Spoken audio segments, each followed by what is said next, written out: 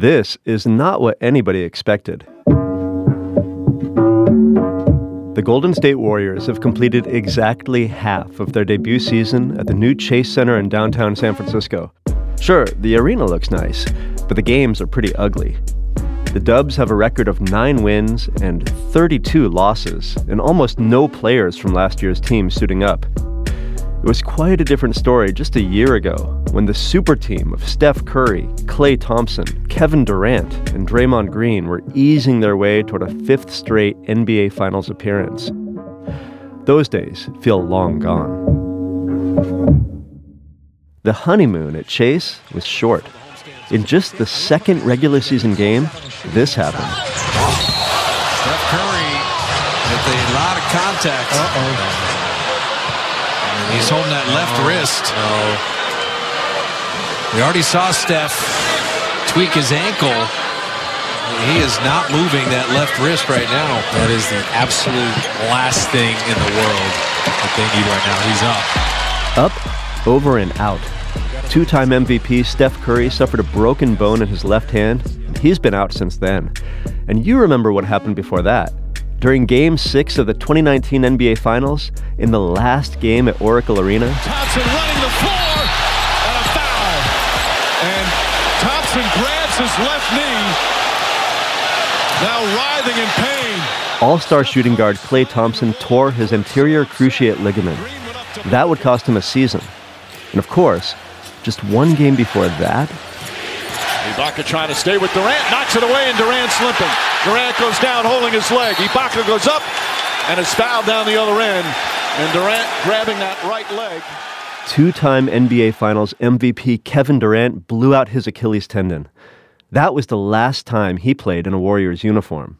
And so, the dynasty ended. This is Bounce. I'm Ben Trefny. Halfway through a rebuilding year seems like a pretty good time to catch up with the podcast. So what have we got? Draymond Green and, well, a work in progress. But hey, the Dubs have brand new digs. They'll get healthy again. There's always next year. And someday, Dre, Klay, and Steph will probably see their numbers retired and jerseys raised to the rafters. The first Warrior to receive that honor played for the team when they moved to San Francisco from Philadelphia way back in 1962. Hometown hero Tom Meschery. We're going to take today's episode to hear his story in his own words. Meschery's had a good ball game. He's had 16. He's hit the jumper well tonight. My name is Tom Meschery. I am was a professional basketball player for the Golden State Warriors. At the time that I played, it was they were called the San Francisco Warriors. He takes the jumper, Meschery, and he hit it. Tom had the good shot, and he took it. I'm a San Francisco guy, but I wasn't born there. I was born in Harbin, Manchuria, in 1938, and I arrived here after the Second World War. We had gone through the McCarthy period. We were Russians. My father had very wisely changed our name from Mesheryakov to Meschery and settled in San Francisco. My father was already here at that time, and he had set up a household for us.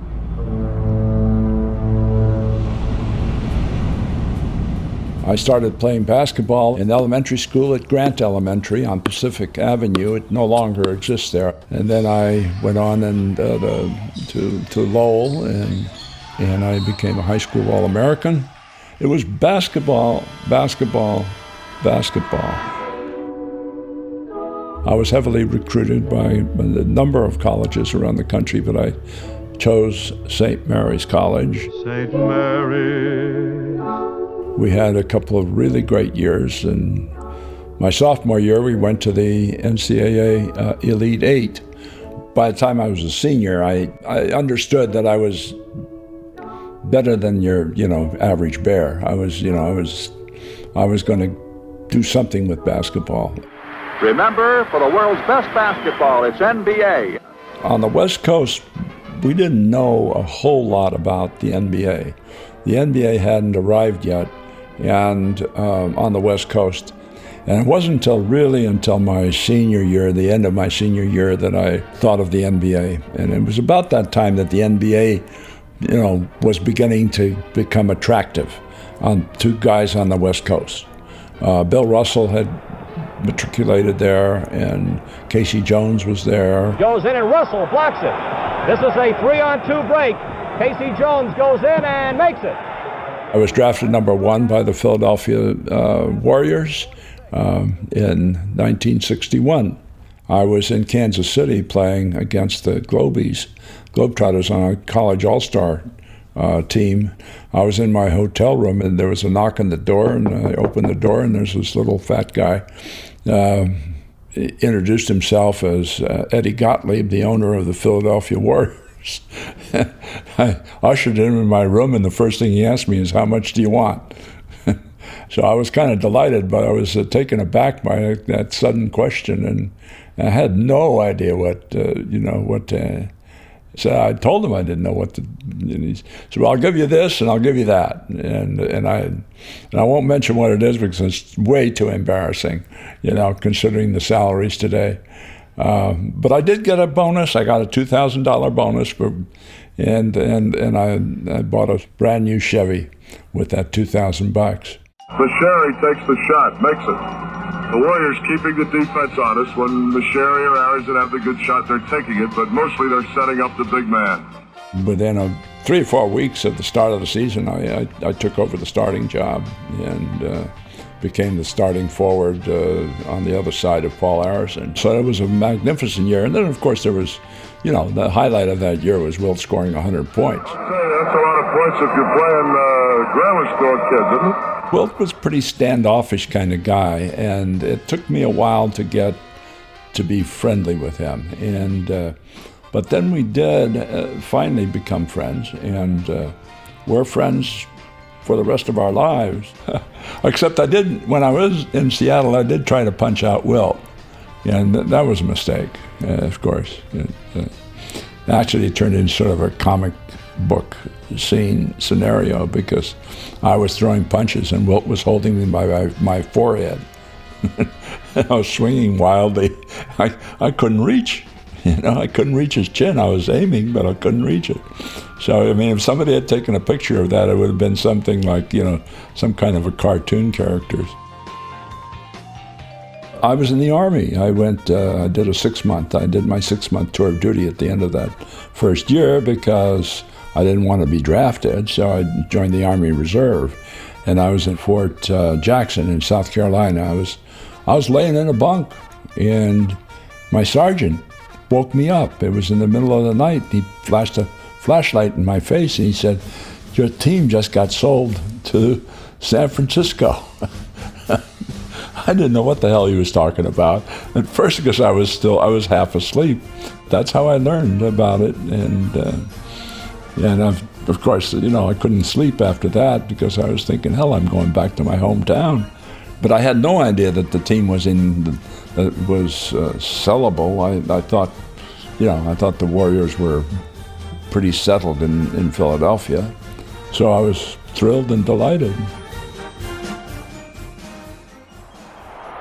The place, San Francisco. The time, late in the third quarter of a game that's been perspiringly close all the way. Tension, tension, tension. I can't say that there was crowds of people waiting for us and, with signs, "Welcome Warriors," or anything like that. There was nothing like that. There was excitement, I think, and newspapers were really all over it. Wilt was the main attraction. Big Wilt Chamberlain of San Francisco holds it up. So there were an awful lot of reporters and an awful lot of media surrounding him. I think I probably got the second most attention because I was a local. I was thrilled to be home. San Francisco substitutes Tom Masheri for Jim King. The Warriors gained 4 inches on the exchange. I loved it. I thought, hey, these are my people. They watched me play when I was in high school. They watched me play when I was in college, and they're going to get to watch me play in San Francisco. And so I was thrilled. I've always been interested in poetry. I'm Russian. Russians just love poetry. It's part of their tradition. And I might not have had I been raised entirely as an American, because poetry is not seen as a manly thing to do I started getting interested in writing poetry in college, and I think I got that. I was interested in that the way a lot of college students are in their sophomore year. It's sort of the intellectual light bulb goes on, and everybody thinks they're, Shakespeare. Then I sort of got back interested in it again, probably about my third or fourth year in the prose. I started writing a few poems here and there, and a reporter for the Inquirer, Philadelphia Inquirer, Sandy Padway, got a hold of a couple of those and thought that was very curious that a professional basketball player was writing poetry. So that was my first sort of, he wrote a column written about me writing poetry, and remember guys on the team kind of looking at me slightly askance, what was their teammate doing, writing poetry. Are we not young with one another? Where else do we belong except on court, our fans applauding from the stands? This score is always tied, and as our overtime begins, we come to celebrate those glory years. How then we measured years by games we played. Our hearts kept faster by the second clock. Our time was of the briefest made. Well, I think finally, my interest in poetry became real when I tried to write about my experiences as a professional athlete in my closing 2 years with the Sonics. I tried to write a book about it. I tried to write essays, really. And I just had a hell of a time doing it, and finally discarded the project and started to write them as poems. And they turned into a book. And they were not very good poems, but they were a book of poetry. And from then on, I wrote every day of my life and still do. For 3 straight years on the job, my nose collapsed, my knees ached, and I could never talk myself out of less than 2 injuries at a time. Father, you would have been proud of me. I labored in the company of large men.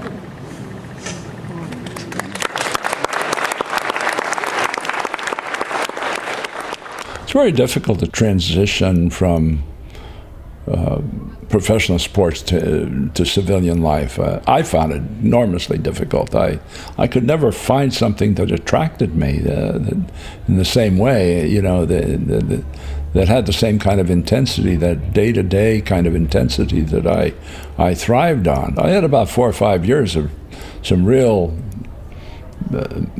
anguish over it, and until I found teaching. Occasionally I would go down and help with the arts in the school program in Reno, and I would go into a classroom and teach poetry. And I found I loved being in front of students, and I would particularly love being in front of and working with high school students. I finished up my teaching credential at the University of Nevada and got a job at Reno High and was there for 26 years. And it presented me with a kind of intensity that I enjoyed, and as a carryover from being professional. I couldn't imagine sitting behind a desk doing some kind of a bureaucratic job, but teaching worked just fine. On a beautiful 72-degree day in San Francisco, it is opening night for the Warriors at their spectacular new home. A sellout crowd of 18,000 at Chase Center turning out for this preseason game. I love San Francisco. I really consider myself a San Franciscan, and I'm part of the city, with a capital C. People in Oakland and other areas look at us as being completely arrogant because we refer to San Francisco as the city, But I'm one of those guys that refers to the city as the city, and I'm delighted to see the Golden State Warriors going back to the city, and they're in their new arena in the city, and we had to suck it up and go to Oakland to watch the Warriors, and now they're going to have to suck it up and watch the Warriors in San Francisco, and it's only fair. Joining you courtside alongside San Francisco and Philadelphia Warriors legend Tom Meschery. Tom, thanks for joining us. We can start in a whole lot of places with your illustrious career. When these new owners came into the league and took over the Warriors, they embraced all of us again. They certainly embraced me. And from then on, I actually felt like I was part of the Warriors and part of the team again. And I wouldn't have thought of myself that way during those earlier years. And now I guess I'm going to be a Warrior till I meet Wilt in the sky.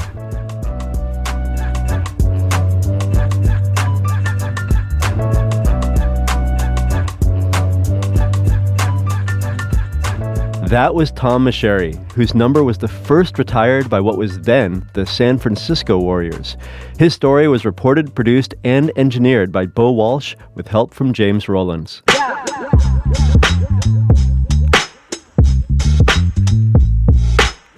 Bounce is a production of KALW Public Radio. Our theme music was made by Daoud Anthony. Artwork is by David Boyer with Illuminaries. Our team includes Shireen Adel, Tarek Foda, and Gabe Graben. Thanks for tuning in. I'm Ben Trefny. Klay Thompson will evaluate all the bobbleheads. Tonight was headband bobblehead. Klay, take me through these ones. Which one do you like, and which one missed the mark? Most importantly, congratulations, Mrs. Principessa. I love seeing those engagements here. That's always special. But I might have butchered your name. I'm sorry, but I tried. We just had a proposal. All right, take me through the bobbleheads. Okay.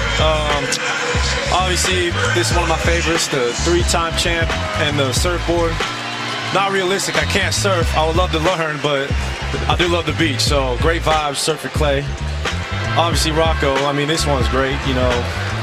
It's hard to pick, man. They're all so good. They have their little different uniqueness about them, but Rocco's been a loyal dog, so this one's top of the list. I would put this probably top 3.